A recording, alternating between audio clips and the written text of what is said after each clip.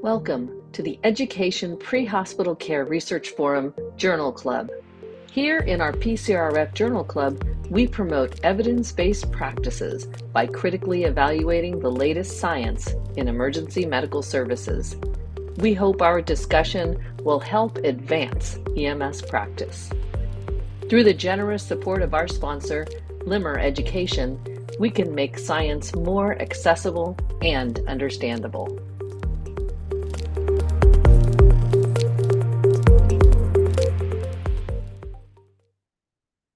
Hello, everyone, and welcome to the October 2023 Pre-Hospital Care Research Forum Education Research Journal Club.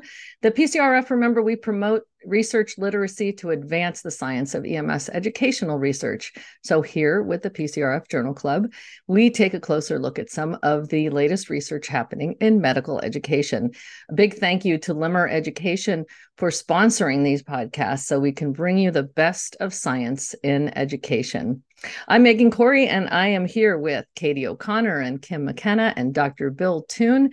And today we're going to take a little turn here, get a little less researchy, somewhat researchy, and dig into some innovative practices in education with a smattering of research in it. And this is an article that's entitled Child Maltreatment Education, Utilizing an Escape Room Activity to Engage Learners on a Sensitive Topic. This is published in an open access journal that, I don't know about you guys, but I have never heard of this journal. This is open access. It's called the Journal of Education and Teaching in Emergency Medicine, JET EM, kind of like that. And it's in January 2023. You can check it out online, and we can put you can see actually the reference up on the screen, and it's a great article and has a ton of detail in it that we'll go into. But thank you all for joining us today. We want to remind you that you can use the chat feature to talk amongst yourselves and to some of the panelists, and you can also type into the Q&A, and we can bring those questions into the presentation as we go. So also remember that if you miss any of these journal clubs, you can always replay past episodes from our very own YouTube channel. We have a YouTube channel at youtube.com/PCRF@UCLA. And you can check out these education research journal clubs, plus Dr. Remley Crow, Dr. Tony Fernandez in the clinical journal clubs as well. So let's get started looking at this. So first I want to thank Mike Caduce for picking this. Michael Caduce is at UCLA. He sends articles. We talk about research a lot. And this one kind of stood out. I was on the fence whether to use it or not because it's not super researchy, p-values and tables and other things. But it is about an innovative practice in education. So and with a little touch of, measurement of the effectiveness of it at the end, not really the effectiveness, but the satisfaction, really. It's more of a feasibility kind of study. But it's founded in a serious problem. And so using an innovative activity like an escape room to engage learners on a sensitive topic like child maltreatment, that's kind of part of this. Can we engage learners, deepen learning, but still maintain the seriousness of the topic itself? So they talk about some of the incredibly serious statistics about child maltreatment, over 500,000 children in the U.S. being victims of abuse and neglect, and the historical struggle that we've had in medicine with identifying early onset identification of child maltreatment, citing some of the numbers, a third of cases not being recognized even after having a previous medical experience. And then they move into, kind of the lack of information that we have on the pre-hospital setting, and that we're uniquely, in a position to identify this being in the actual setting, in the actual home. They do, and Kim, I wanted to bring you in here because they do cite something in the introduction about because they had a lack of information about the specifics of pre-hospital identification of child maltreatment, they used kind of a surrogate comparison. They looked at the National EMS Information System database to evaluate. This is actually, they were citing a study that did that compared, the EMS documentation of child maltreatment in patients less than or equal to 3 years of age. And they compared that to national incidence of child maltreatment and saw this 15-fold discrepancy. And it dawned on me, some people out there may not understand, where is this database? What is the National Information System? And where is it? Sure. Well, all you have to do is Google NEMSIS, and it's the National Uniform National EMS Information System. And basically what it does is it provides a uniform repository for patient care reporting data to dump into. So there are mandatory fields that have to be gathered. And there are actually 49 states and territories that participate in and send their data to NEMSIS. There's only Delaware and Idaho, I think, are the only two states that don't participate at the present time. Last I looked.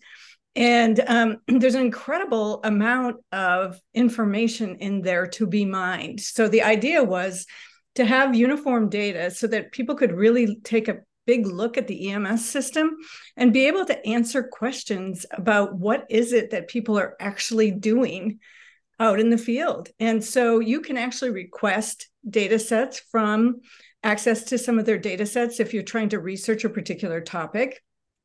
And what is it? Something like almost 44 million records in there. Now, of course, the limitation, as in so many things that we do, is that a lot of times there's missing data because people don't fully complete the patient care report. And so that this is a little plug for trying to teach your entry-level folks and in Con Ed to teach folks that they really have to complete the data.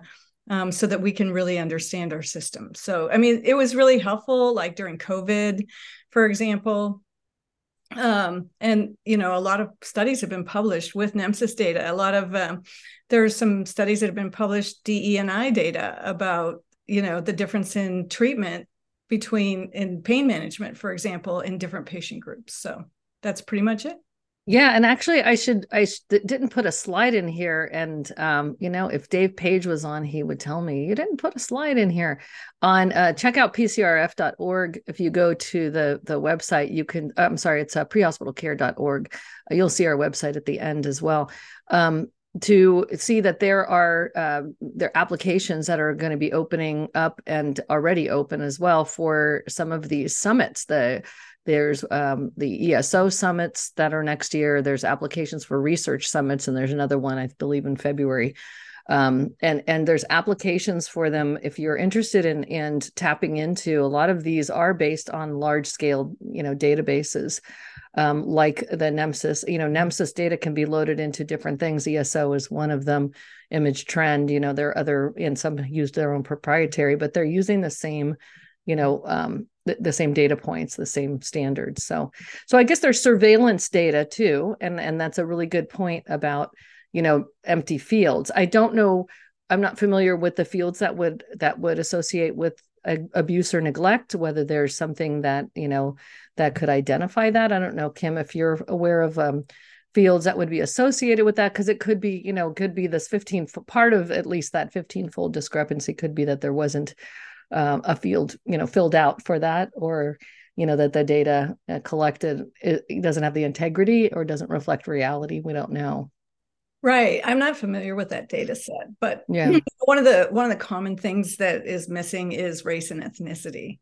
And so, if you were studying, for example, if you were studying abuse and neglect, you'd want to probably look at, is there a difference between groups in terms of abuse and neglect? And if that data and reporting, yeah, right, there's just no way to really understand sort of where the problems lie if the data is really not complete. So yeah, that's a good point. And also, I guess when it comes to something like that, is it where does the provider get that data? Is this data that they're using based on perception, or are they getting that data, based on something like a reading, a blood pressure, a pulse, an objective reading, or a subjective, and the same with the abuse neglect data. I don't know exactly which fields they're using. But, is it based on subjective experience? Is there some type of objective data that they're using to determine that?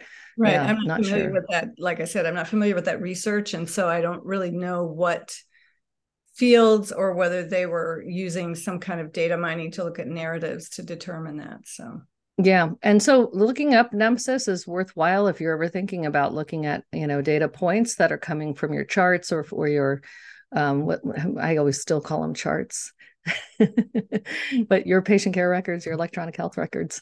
EHRs. But if you're looking at data there and it's linked to NEMSIS, it's probably a good idea to go and look at the data dictionary and see how it is defined and reported. Right. The registry used it in the ALS practice analysis to try and determine what is it that people are actually doing out there. And one of the discoveries they made was that the number of behavioral calls was in the top 5 for both adults and for kids. And so as educators, we need to really sort of think about, are we doing enough to educate in the initial and continuing education realms in that area? And I think the answer for most of us was, oh, dang, I really need to really kind of step it up here.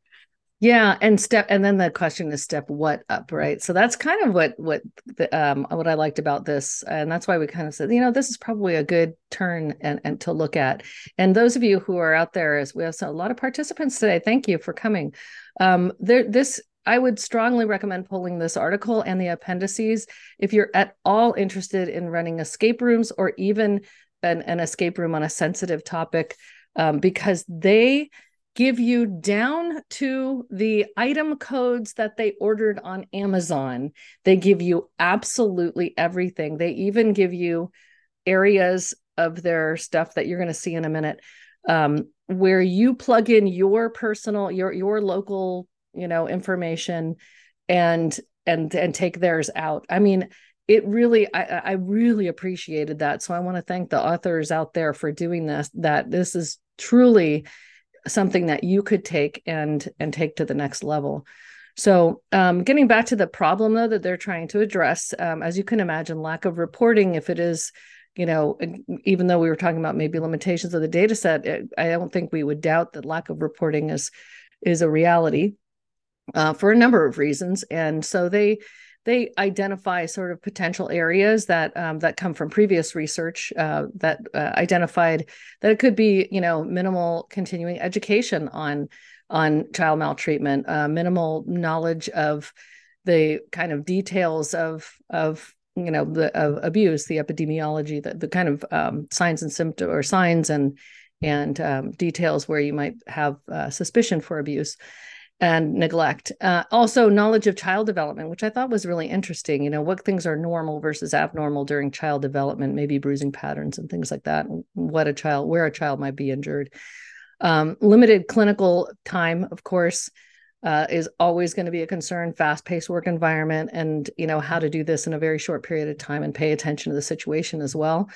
Understanding of how to appropriately interact with families. So that's a communication thing. And then the big one I thought was fear of being wrong. I still think that's a big concern. People are, maybe afraid of taking that leap if it's something and making a mistake.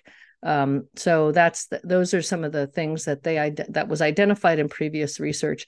So then what they wanted to do was, because, this was a continuing education, by the way, this is not an initial education. They wanted to then apply an educational principle, which is, rather than just doing a lecture and giving stats and saying this is what you should be doing and here's the protocol and the policy, they wanted to use best educational practices, which means deepening the learning experience to enhance retention. And so they decided to use the escape room activity. And that raised an issue. This is a sensitive topic. Can you use something that seems kind of light and gamey on such a sensitive topic? So the interesting thing is they don't, this is in a journal, but they don't say a research objective. And then we were talking about this beforehand. This is why I was so on the fence with using this. They don't have a research objective. They have educational objectives, and then they call them research methods. So I kind of highlighted the key words in each of their objectives, but So their objectives at the end of this activity, they want the learner to be able to understand things like the prevalence, local and national, the types of child maltreatment, their local reporting requirements. Remember, this is continuing education. So now they're going to take it down to the practical local reporting requirements. And when do they make base contact? And then the final one is their objective is getting people to collaborate as a team. So these were their educational objectives. And then the research part of it was just to do that kind of post program evaluation. I thought they missed a kind of a couple of opportunities here in terms of research. One is the pre-test, post-test, what do they know beforehand and what will they know afterwards. You could follow up with a 3-month evaluation. They might be doing that for all we know.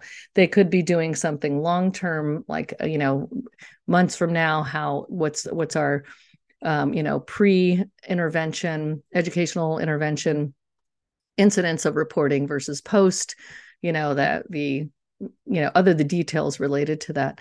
So I think they kind of missed a little bit of an opportunity there. What do you think, Kim? Yeah, I think, if you look at the 4 levels of Kirkpatrick, they measured really the lowest one, which is learner satisfaction, and even if they'd gone, like you said, to the next step and measured, like, is there a difference in what they know now before what they knew then? And then do they transfer it into the field? But, a lot of times that once you get up to level 3, it's hard if they're not in your system. Maybe you don't have the QI data to be able to monitor that. Yeah. And, and how do you know, it's just harder and harder to measure that. And then is it actually going to make a difference in terms of the number of children that get, into the system? It would be almost impossible to measure. But yeah, I think they did miss an opportunity there. But, I think this is, our brains crave novelty. And so you could see how the learners would be super engaged in something like this, because, I think EMS folks just by nature are a little bit competitive, maybe. Yes. And then like that interaction, I think we've been so unnatural at making them sit in a dark room with, lots of word slides and the expert at the front telling them how it is. Mm-hmm. And some people actually, I don't know about you, Katie, in your classroom, but some students still ask for that too. I'll still have students come up to me and be like, okay, are we going to go? I'm so used to like marching chapter by chapter and having, someone tell us what their experience is rather than engaging in it or having to find it myself. Yeah, my students actually this semester actually asked for that. They're like, hey, I like it because I ask them what they like and what they don't like and what I can keep doing. They're like, well, I really like when we do lectures and we have slides and you're just like telling us the stuff we need to know. But then I asked them too, like, I think that the thing that's cool about here is we did a similar not traditional activity and they're like, actually reflecting on it, I do feel like I liked that and I like to learn that. So part of this I think is great is that you're kind of convincing the learners that they can learn through a different method, which is, it's a low level, but if they believe they can learn that way, we do know that they actually do take more out of it. So I did like that part of this. Great point. And Bill, you and I were talking about this right before about how it kind of relates to what you were saying before we started this, which is in especially fire and police and, services like that. It's very rigorous, rigid, standardized, this is how we do things into this box. And so I'm wondering if that, that kind of relates. I was going to comment that I think that you're staring at me when you talk about the guy that likes to stand at the front of the classroom as the expert. So, yeah, you think about how often, that happens. But I think it's interesting that some students are asking for it. And I think maybe that's a reflection of coming from these services. Well, but it's reinforced with them when they go to conferences. Almost everything that we talk about, even when you go to a lecture on, here's how you should do a flipped classroom. How do they do it with them? They stand up at the front with their slides and they present a flipped classroom. So it just, we do everything wrong, even in trying to get other people aware of what's happening. That's very true. Katie and I did something. We were trying to do more workshop-y things. It's not easy at a conference because people do give you that impression. Look, I want to sit in the back. or stand in the back and pop out and grab coffee and come back in, and I want to network with my people. And it's an interesting yeah, I think that's so true.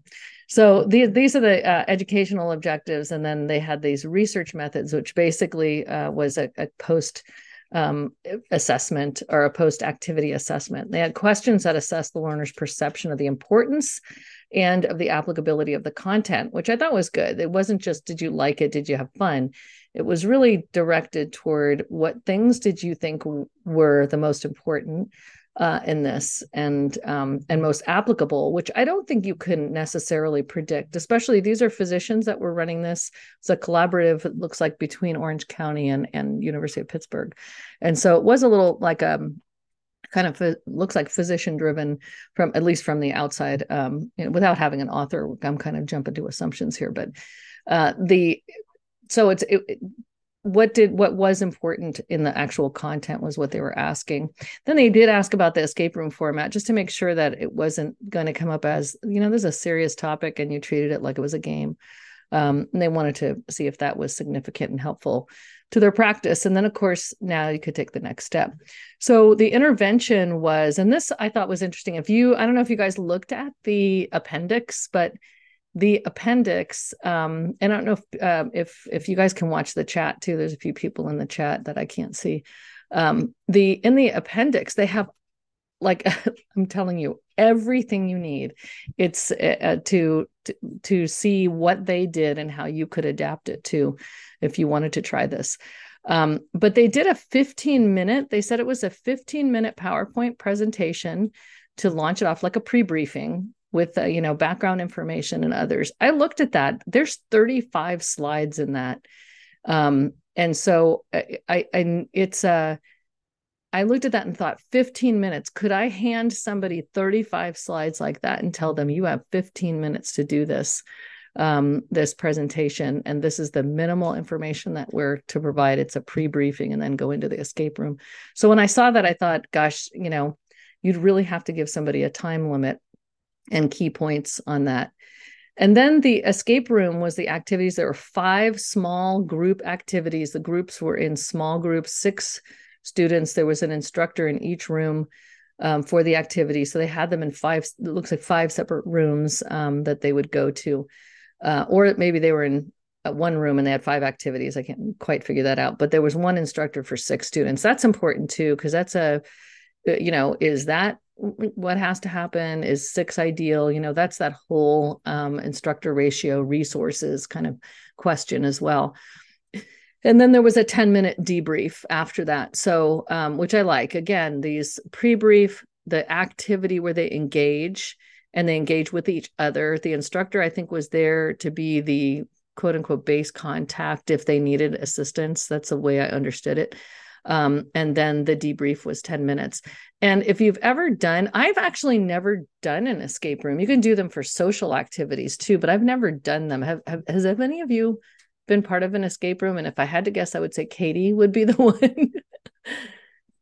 Yeah, actually, I did an escape room for EMS at a conference. So that was mine. I haven't done one for funsies yet. And then I did one on like a escape room similar to an educational escape room, where it's not actually an escape room, but you're like in a room and you have to unlock the locks. So there's no room to escape from. It's just like solve a puzzle kind of thing. Yeah, like this one was. This was solve the puzzle kind of thing. Bill, don't tell me you've done escape rooms. Of course, I've been to an escape room. I have a daughter, The senior center? Yeah. The local senior center in Arizona.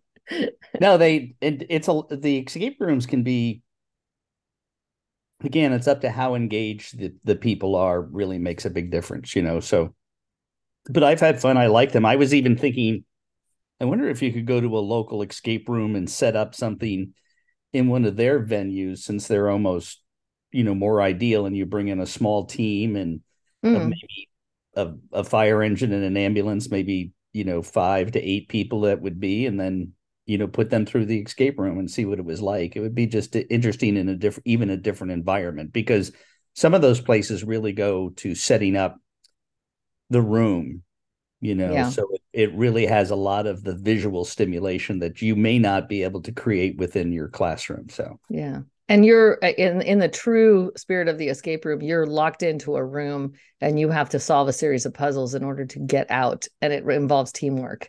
So in this was more of a series of puzzles within a room. I don't know if that meant they needed, they couldn't get out of the room until they finished the activities. They didn't really go into that. But I don't know if you were able to look at any of the activities themselves, but the again, the 15-minute PowerPoint presentation was the only thing I had questions about. There was the 35 slide set that was in there, and I kind of questioned, well, how could you really do that in 35 in 15 minutes? So Kim, have you done escape rooms? No, I have not, but I was just thinking as we were talking, wouldn't it be a fun thing to do at the beginning of the year for team building? And you could do it around your class policies and procedures. Yeah. That's a really good one. To make sure that they were really diving deeply into them rather than just sort of going over them one by one. I've done a scavenger hunt. This year I did a scavenger hunt where they worked in teams. They had to go to different places. They had to look up things in the library, take a selfie with a librarian, do all these things. They had to create a little picture portfolio, pictorial history on the learning management system. And that was a lot of fun. So scavenger hunt's another one that's a really good, way of getting people to especially if you want them to physically find stuff. Like where's the, disabled students program and where's the counseling area and that kind of thing. You physically send them around rather than giving them a list of rooms. That's awesome. Yeah. Okay, so this is the process they did, and you can see they put images within the document, so you can see they're working through a puzzle on one of them. They're using UV light to read invisible ink on another one, and again, they have the list of all of their materials and where they got them, and even alternatives if you couldn't afford certain things. They said, oh, if you can't. We got these on Amazon, but you could actually make these and you could do it out of this or as an alternative. So it really is a great little primer on how to do this specific activity. And I could see that you could adjust to other topic areas as well. But again, not deviating from the seriousness of this topic. I think it was a great one for, multiple reasons, and we're going to see those. So what I did was put a slide for each of the puzzles that they had, and each one was a puzzle. You had to unlock a box that it had all the puzzles in it. So they had locked boxes, and it was a series of them, and they had to go through 5 different activities. But the thing I really liked, and as an educator, and I immediately thought of you guys, all of our educators, Bill, Kim, Katie, the link from the activity to the objective, really being mindful about saying these are our objectives for this educational activity or intervention. Basically, we know the problem that we're trying to address. We're going to make objectives based upon each of those areas that I listed that they pulled from the literature as a potential issue with reporting in the field. So they pulled from the research, said these have been problems that have been identified in a previous study or potential issues.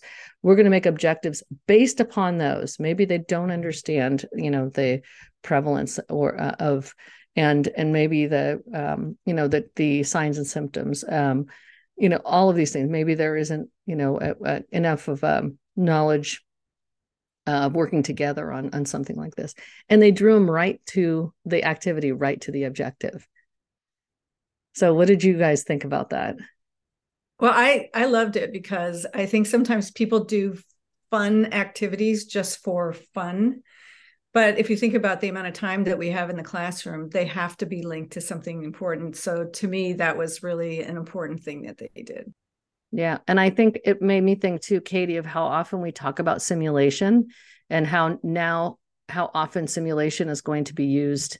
It always has been sort of informally in many places, formally in others, but the real, anchor is the objective of the simulation, or objectives, just like the anchor of a course is the learning outcomes, the intended student learning outcomes. The anchor of any educational activity is the objective. And in the past, it's been sort of like, oh, just, write a list of objectives and the content and everything else. But the real question is, how are we circling back those evaluations and assessments back to that objective, and whether or not it's actually measuring? I mean, that is sort of a research, that's the educator researcher crossover, is is my measure of evaluating of the student linked to their ability to meet that objective? And I really appreciated about that part of this research or this innovation. So here's just some examples. I put examples of each of the puzzles. So there's a puzzle, a kid is a suspected child abuse report form. This activity links to the objectives 3 and 5, which are knowing the EMS agency reporting requirements, and collaborating effectively as a team is under every one, because this is an escape room activity. So the other thing that I think of is, you have a group of 6, is everyone engaged? And maybe that's the point of having either recording or one person in the room or something like that, just ensuring that everyone is busy, everyone's engaged, and they're working together. I know what that's like. If you guys, and again, I'd like to, pull in the panelists on this one, your experience with group work. One person's absent, or one person's there, but maybe less engaged than the others, and how you work with that. Katie? Yeah, I think that this is like a key thing with escape rooms. The amount of time that it takes to build them, I think we probably don't realize how much thought and time went into this, but just the like the puzzle and having something for everyone to doing the puzzles, versus like one of the things that you could become a challenge with how you set this up is they divide and conquer. So if you really want, like, I love that they designed each puzzle to a learning objective, but then also structured it in a way that everyone had to be engaged in each learning objective, which does mean that you have small groups, which means that you need more facilitators. And if you're thinking of like a fire-based system, that probably means more overtime or more time off the rig. So great activity. But if you really structure it to hit these objectives, then it's quite difficult, right? Like, yeah. It's not just, we came up with all these things that they could do, or these games. It's they have to do them in this order so that they can't divide and conquer. And one person writes this part of the paper and they really know all about that, and then the other person writes this and they couldn't answer a single question about the background or introduction, right? Yeah. And it's always the challenge with group work, and I think that's where we keep coming up with this sort of 6-to-1 ratio, with the little bit of research behind that, but not necessarily a lot. And then like you said, numbers of facilitators is a challenge, and that facilitator can't just be anybody. That the person has to be trained. You can see that they actually have to have, and they talk a little bit about that. They also mentioned that they accounted for something like 30 to 45 minutes of preparation time before coming in. I would say that's at least 30 to 45 minutes of preparation of the escape rooms. And I'm sure that means after they've already assembled the boxes and, or assembled some of the things, maybe double checking, maybe going through a pre-brief with the facilitators, whatever that is. But if you all out there have experience, keep sharing them in the chat room. The panelists can read that and bring it in. Any ideas, even if you have ideas, it would be a great idea. Let's do an escape room on, pop those into the chat and we can bring them in. So, and especially if you've done something, we don't do enough. And I know we have forums for this. We have, or is it fora?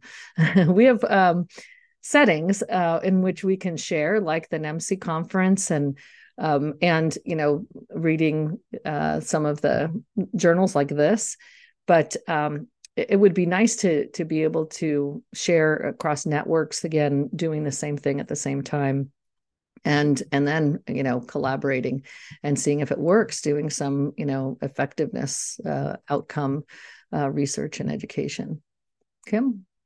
I was just going to say, I think that the authors of this paper have given us all a great gift, because you pointed this out. Like, they have done so much of this prep work. It would still take, several hours for you to take it and customize it to your own system. But the other thing that you can do then is save it and then be able to use it in the future, especially if you're doing initial education. Typically, you have boxes full of stuff, and then you can just go and kind of pull things out. So I think that while these activities can take a long time to develop, if they're very successful in achieving the objectives, then the next time you use them, you don't have to invest that much time, which is really awesome. Yeah. And I think we see that to a degree. Probably, Katie, you could say you do that with simulation. You have these, this is my OB box, the one with the fake abdomen that we can attach under somebody and a baby and whatever. But this is my homeless shelter box, that has a sleeping bag and or homeless encampment or something like that. Yeah. Bill?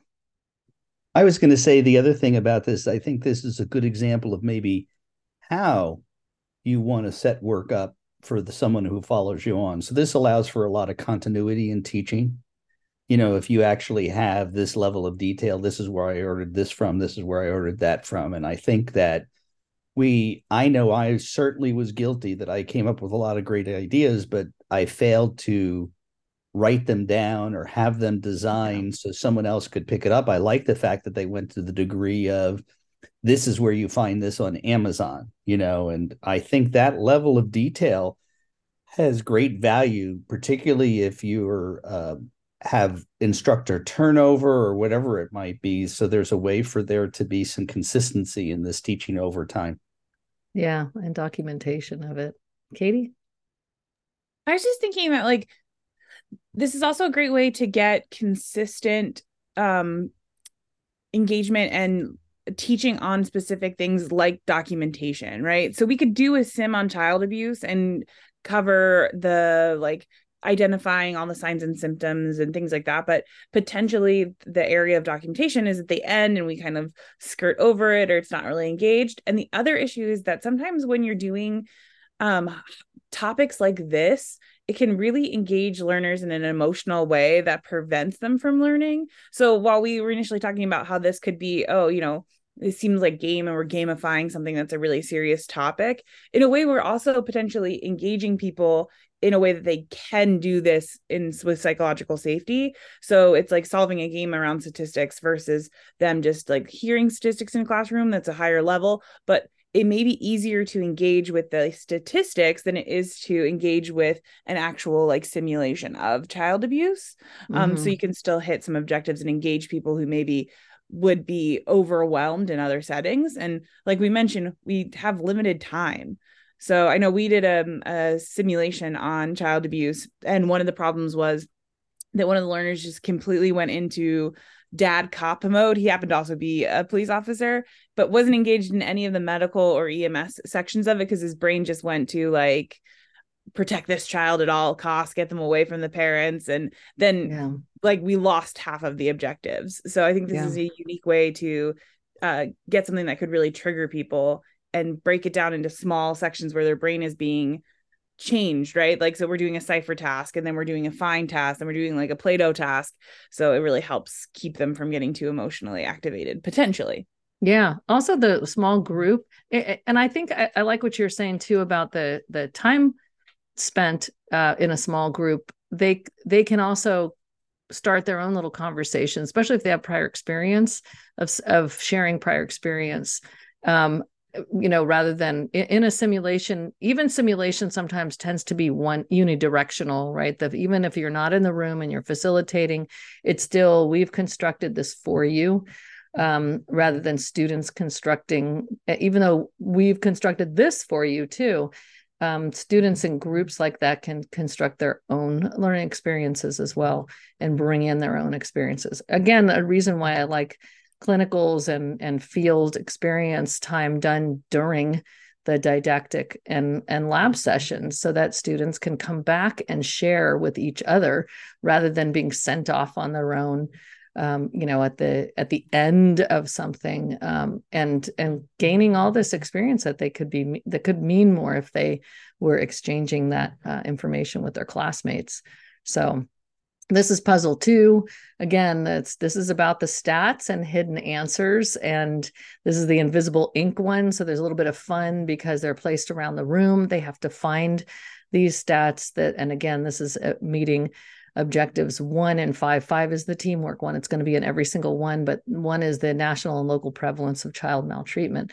So they have these stats going around the room to find and fill in. And again, that will unlock the next thing, which is their local policy on abuse reporting guidelines. So they have all these little, clues that they have to find within their own local policies. And it's part of this puzzle that they're putting together, which again, unlocks another one. And this is the one that has the little coder, the decoder wheel. And you handle these cases that are associated with multiple choice questions. Answering the questions will get you to a word by using a decoder. And the decoder will get you to the color of Play-Doh that you get to in the last exercise. So all of these things, and this is like pretty dense. I mean, this is 6 cases. They're able to look at 6 cases here. They've seen already an abuse report, a focus on the report in the second exercise or the first exercise. And then, they've worked together to find some statistics and now they're down to these cases. And then they use those to answer questions and then decode. And when they decode, they find a color, and that's where the color of the Play-Doh in which there is a key, and that's their final puzzle solved. And when they open that, they get a puzzle that they put together, and it can have any message on it. And their message that they chose for theirs was a reminder to make base contact. So, and they say that in there, your final message can be, a positive one. It can be, congratulations, you've, solved the puzzle or whatever. And then after this activity, and again, big returns when I think about that, that's a lot of learning in a short period of time in small groups. And even though you have, one facilitator for every 6 students, the facilitator, the training level of the facilitator is a question. Also, can you just record a room? Is recording okay? Or do they need that? How often did they need the facilitator to begin with? There's other ways of handling that resource question, or potentially at least handling the resource question. When it came to the kind of researchy part of this, their results, actually, they trained 130 EMTs and paramedics. So it was both levels, which I like. And it was 12 sessions. The learners were asked to rate using that scale of, should improve, satisfactory, average, excellent. So it's weighted toward the positive. You have 3 things that say you're either okay or better than okay, I guess. Satisfactory and average to me seemed a little close.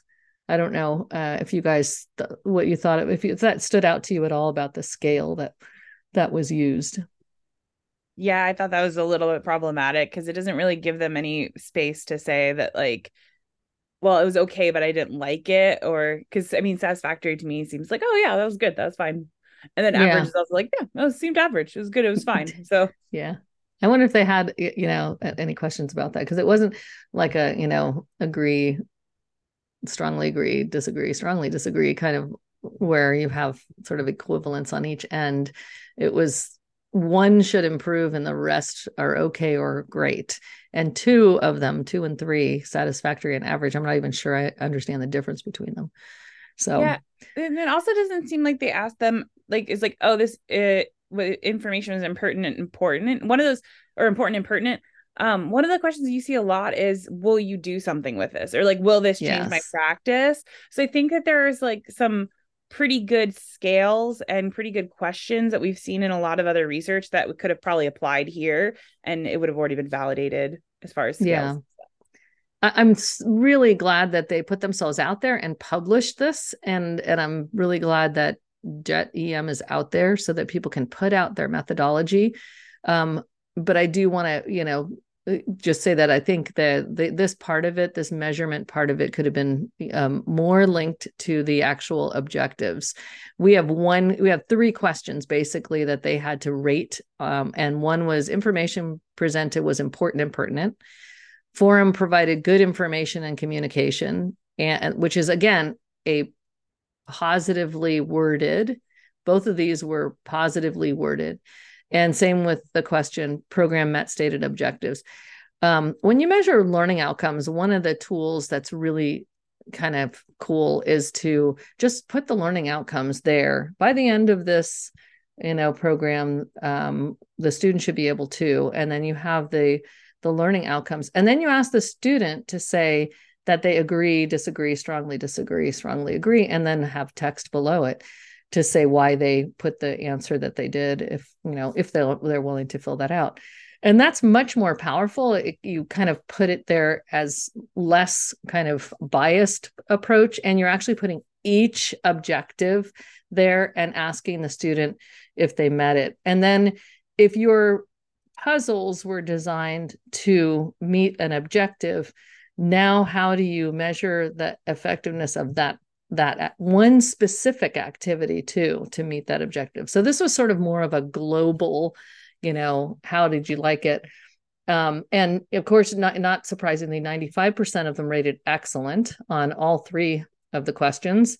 And then they had, nobody went below satisfactory. They had less than 1% satisfactory, less than 1%, average. So, and again, they did percentage. I'd like to see ends, how many. And then they had a free text comment, which I appreciate, the comment fields. And they just summarize that as the most important. And actually, I thought this was pretty important, that in most of the free text comments focused on recognizing the signs of abuse was the most significant piece of information they got from it.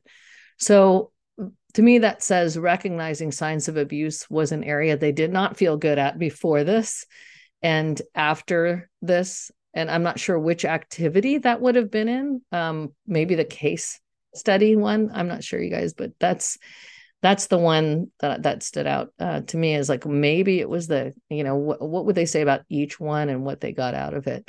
I thought all of them were pretty good, but which activity? So for me, it was actually interesting because one of the things that when I was reading through this, it seemed like the stuff they were starting at was we underreport in EMS. And then so there was a lot of like, okay, we're going to have activities around documentation. But at the end, the thing that people are commenting on were recognizing signs of abuse. And so I almost wonder if we didn't actually have an intervention that targeted the problem, because I think that, for at least in my experience, this is one person, like Katie, N of 1. A lot of times the providers think that they don't have to report it because they've told the nurse, or that they've documented it this way and that's all they need to do. And I know in a lot of states that because we have underreporting and because kids slip through the cracks, that now providers are mandated reporters. So like, I remember when I started in Virginia, we weren't mandated reporters because they assumed the hospital would do it. And so we had this interventional training saying, okay, now you have to actually report as well. But whenever you get something in CE training, I think that it doesn't stick as well as when it's like part of foundational practice. So to me, it seems like this could potentially still be an issue where we didn't necessarily fix the underreporting, but maybe we caught more. I just don't know if it's going to translate well to documentation. Yeah, it would be interesting to see if they have a next step. Bill? Yeah, I think that Katie sort of touched there at the end by saying, I think that we have to find, I believe we should look for ways to tie what we do in the classroom to the performance in the field, at least as it relates to continuing education. I really, if we put a lot of effort into, improving our documentation and reporting of child malpractice, we need to then have a way to see if we're really impacting and causing a change. Foundational or initial education, it's a different approach, but I definitely think in continuing education, we have to, I believe it's important to tie what goes on in the classroom to performance in the field. Yeah, I think that kind of gets to something Kim was saying earlier, though, too, which is if one of the problems is reporting what none of these activities used their EHR. I don't believe it looked like they used the separate report of the abuse, child abuse report form, which means they would have already had to have suspected in order to complete that form. So I'm curious whether, that getting at what you're saying, Bill, using what they use in the field, whatever your EHR is in the field, using that in an activity instead of the special report, because the special report, again, assumes you've already said this is an abuse or neglect case. Yeah, I agree with that. The other thing that I think that ties back in is just how important I really think it is to find a way to make sure the electronic patient record report has those fields and people know when to use those fields. Mm-hmm. Because I still think I think I agree with the greater population. I find the EHR just seems to take so much longer to complete. Yeah. But yet so much of it is you look at this field and says, what do they really want here? What do they exactly ask? And that becomes really difficult because then I know there's data dictionaries, but I always felt that what you ought to do is be able to float your cursor over the box and there's a little pop-up window that says, this is what belongs here, versus them guessing. So I think that even the data in the EHR is questionable because it's left up to, I don't know, I think I should fill this out. That's a really great idea, or at least have an option to uncover, to open the eyeball on what does this field mean. I don't know if people already have that anywhere, but if you do, pop that one into the chat and let us know. But if you are able to fill out a field and then say what do they want here, and then open the little eyeball in the corner like you can in Excel, open the little square in the corner that says this is what we want, or the red triangle, whatever it is, that'll tell you this is what this field actually means. That would be a really good one to put in there. And I think too, where does it belong? I mean, if we start digging through, I would have loved to have known too, even after this, what are your questions still? What questions do you still have? How comfortable do you feel, like someone said earlier, actually taking this to practice, reporting on and filling out a report, identifying and completing a report? So I can't see the chat. I don't know if you guys can see the chat, if there's anything that's going to be coming into the conversation here. But yeah, Annie asked when we were thinking about like other questions they could have potentially asked was if they would recommend it to someone else. Like, was it fun or was it just adequate? So I think like sometimes it's like, oh, it's average, but did you enjoy it? We didn't really get that right there, like enjoyment. So I think that could have been asked too. Yeah, because it's it's a continuing education, so it would be important to know whether or not there's some degree of positive feedback. Actually, and also if you really want to get at whether or not anybody felt uncomfortable at any point in time, a specific question about that. Was there anything in here that was inappropriate that you thought might have been, inappropriate? Or sometimes I know if you lead people with questions, they're going to answer them a certain way, but if you really want to get at it too, you got to directly ask as well. Yeah. Okay. I don't know, Megan, if you were able to see the debrief PowerPoint, in the paper, it's just like links to PowerPoint. So I didn't actually look up the debrief one, but that to me, it would be interesting there to see too, if they had linked it to any of their outcomes or cases that are in their own department. To me, that always seems to get people more engaged when it's not just like, this is a nebulous information about child abuse, but hey, here's a case that like this department, our department ran, here's how it worked out, like good, bad, medium. But in our CE training, that always was really powerful when we could link it to a local event. I believe the pre-brief may have had it. Bill?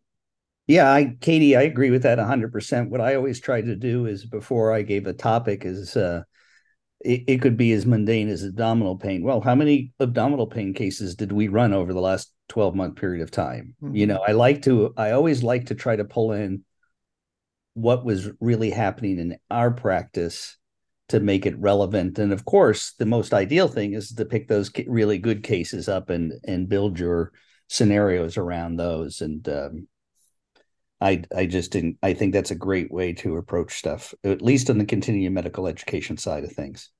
And this was driven by, I think, like 4 nurses and a doctor at the Children's Hospital. So I would love to have seen like maybe something with like spectrum of care there, just to, because there's a really interesting study around if EMS reports are written by or read by healthcare providers, and in overwhelming amount of EMS providers said that they did not believe that their reports were ever read by anyone. And then when they look through the whole spectrum of care, the EMS reports were actually read by the ER, by the inpatient, even at the ICU level, like weeks later. And they had comments back. And I think that like when I read that, I was like, oh, wow, people actually read what I write. That's crazy. I should do a better job. But it would have been great to see some of that since you had so much like Children's Hospital folks involved in this. Yeah, Katie, I was just going to add to that. We had a physician we worked with regularly, and he says, and this had to deal with when the report was left. He said, if you don't leave the report, I never want to see it. And his thought was, is if you've put something in there critical, and I didn't have it when I was assessing this patient, and I find it out 24 hours later, it could have totally changed his care that he provided. And he felt that if they didn't leave it at the time, I didn't want to see it at all. Yeah. I think one of the areas that this training didn't address that would have been good to address in some way was that fear that they're wrong. People don't want to report. I think that's really, in my mind, in just thinking back on the systems I've worked in, that really was the biggest barrier for a lot of people was, I'm afraid I'm going to be wrong and they're going to take somebody's children away. And kind of explaining to them that just because you report it, they don't take the children away, but kind of making sure that they understand what happens after the report, I think is really a critical piece that somehow if they could have linked that in, I think it would have been more powerful, because one of the other things that they didn't really, I don't feel like was answered at the end is, are they actually going to report more often? Mm-hmm. Is that barrier removed so that they'll feel like they can report, more confident to report, I guess. Yeah, that's a great point. So any other final thoughts? We're getting close to the top of the hour, a couple minutes. The only thought that I would have is that this is great. And I love escape rooms. I think it's a wonderful intervention and in training, but just like simulation, I think we need to make sure that we are thoughtful about adding in this activity as the writers were, because we have so many different tools in our educational toolbox. We need to pick the one that matches the learning objectives and the learning outcomes. Yes. And I think sometimes we just pick the shiniest thing. So don't let this become another shiny thing, but just like add it in so that it's used at the right time and you really get really good results with it. Yeah. And add to the literature, add to the conversation we're having. I think I would listen to it again. And if I've really thought about doing this, we have this topic in the spring, doing something like this around child maltreatment, but measuring some of the differences that we're talking about. I would teach initial education, though. How would you adopt it to initial education as opposed to continuing education? And check this out, go to the article, it's an open access article. And it's again there's a lot of content that's actually in the body of the actual article. And then there's links on the website from the link to the article to their appendices. And there are all of it, the slideshows that they used for pre-briefing and debriefing, all of the tools are in there. So check it out. And I want to thank the panelists. And is there any final comments from anybody else? Bill, Kim?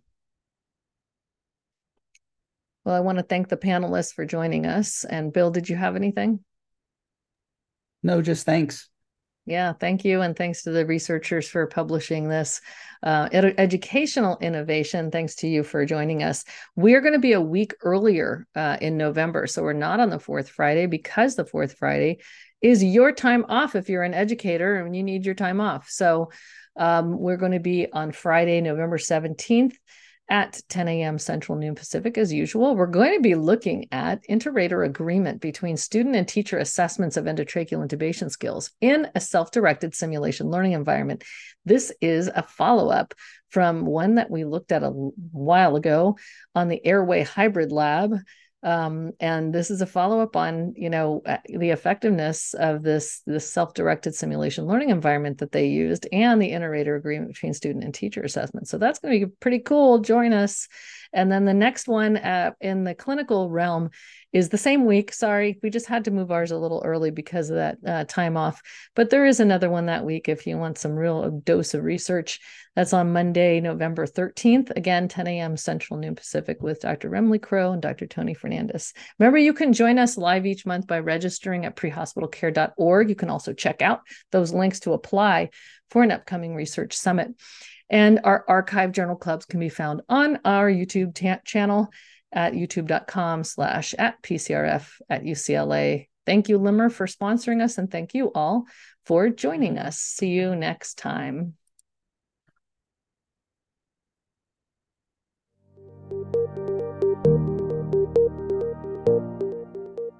We hope you have enjoyed and learned from this PCRF Journal Club.